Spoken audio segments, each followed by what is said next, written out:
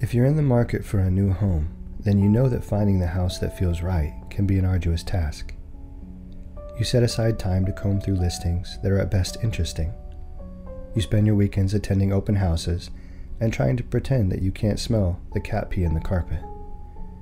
This goes on for weeks, then even months.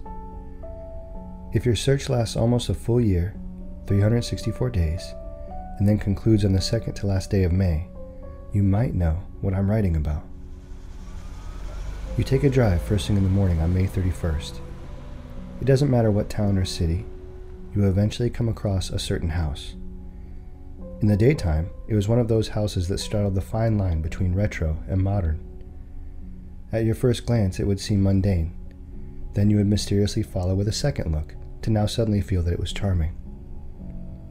Finally, you would ask the question, is it for sale?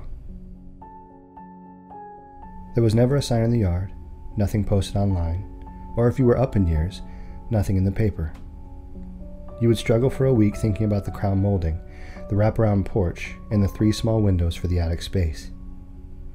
You would fantasize the attic was furnished with a large sectional couch, a front of television, playing all of your favorite shows, and even some of the episodes that had never been aired. Popcorn kernels were popped, buttered and salted in a bowl on a large coffee table meant for a large family. These thoughts would become so vivid that you would be able to swear that you have visited this house before. Perhaps on an open house walkthrough, you would say to yourself. While trying to ascertain the source of these clear thoughts that could possibly be memories, your telephone, cell or home, would ring.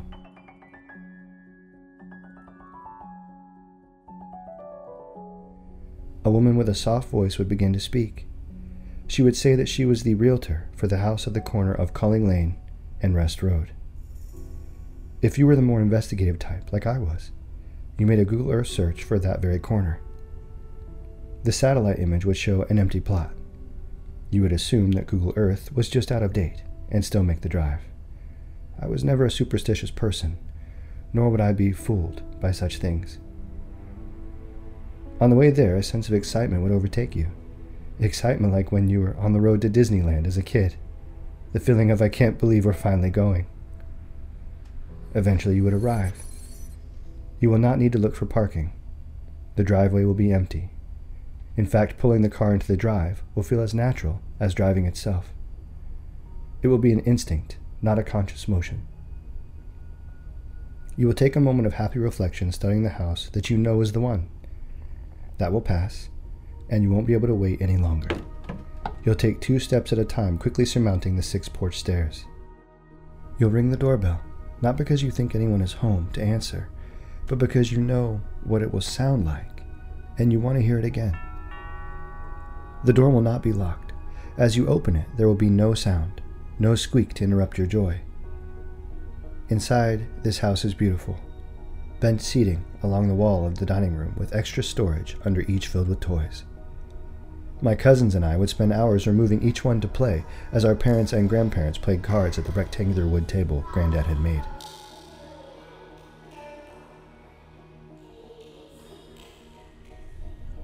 The kitchen was an open floor plan, allowing 5 women to talk and work while they made a meal that would make Gordon Ramsay curse with delight. The living room had an ever-aflame fireplace with a chess table nearby. My brother and I would play there often. The second floor was the bedrooms, enough for everyone to sleep soundly, even with Granddad's snoring filling the hallways. The attic had been renovated years ago. It was turned into a media room for the grandchildren to relax away from the adults. We knew it was really how they got to relax away from us, but we were all content with the unspoken truce of it all. We would enjoy so many fun nights in this room. We would watch TV. We would play games. Monopoly was the stuff wars were made of for us. When the long weekends were over, we would fight tooth and nail for just 1 more hour. Eventually it would end though. We'd all go home, as I know I now must also.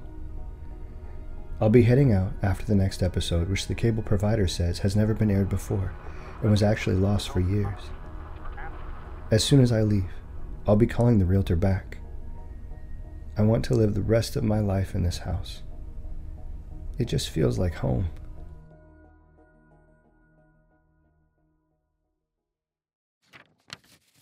And that's it.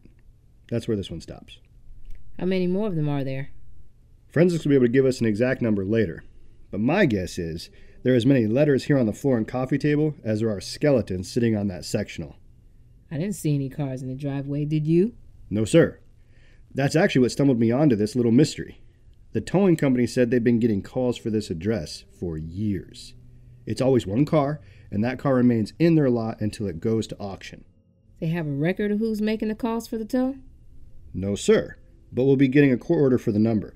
What they did say was it was a soft-spoken woman each time. This is weird. I'm gonna make you point on this one, Marks. I'm getting out of here. We have an attic full of bodies that have been here long enough to turn to bones. Then we got each sitting on or around an old disgusting fabric sectional. All of them watching a broken, powerless tube TV set. Then we have this creepy note. What's worse, there seem to be 29 more similar ones. I'm gone.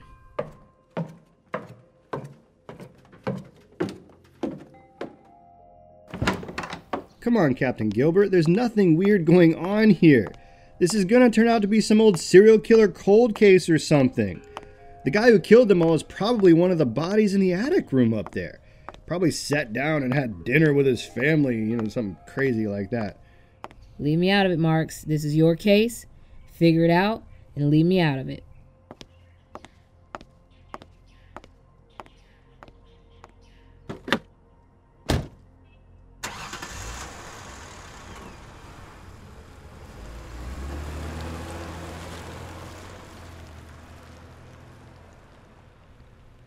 Man, who knew the captain was so superstitious?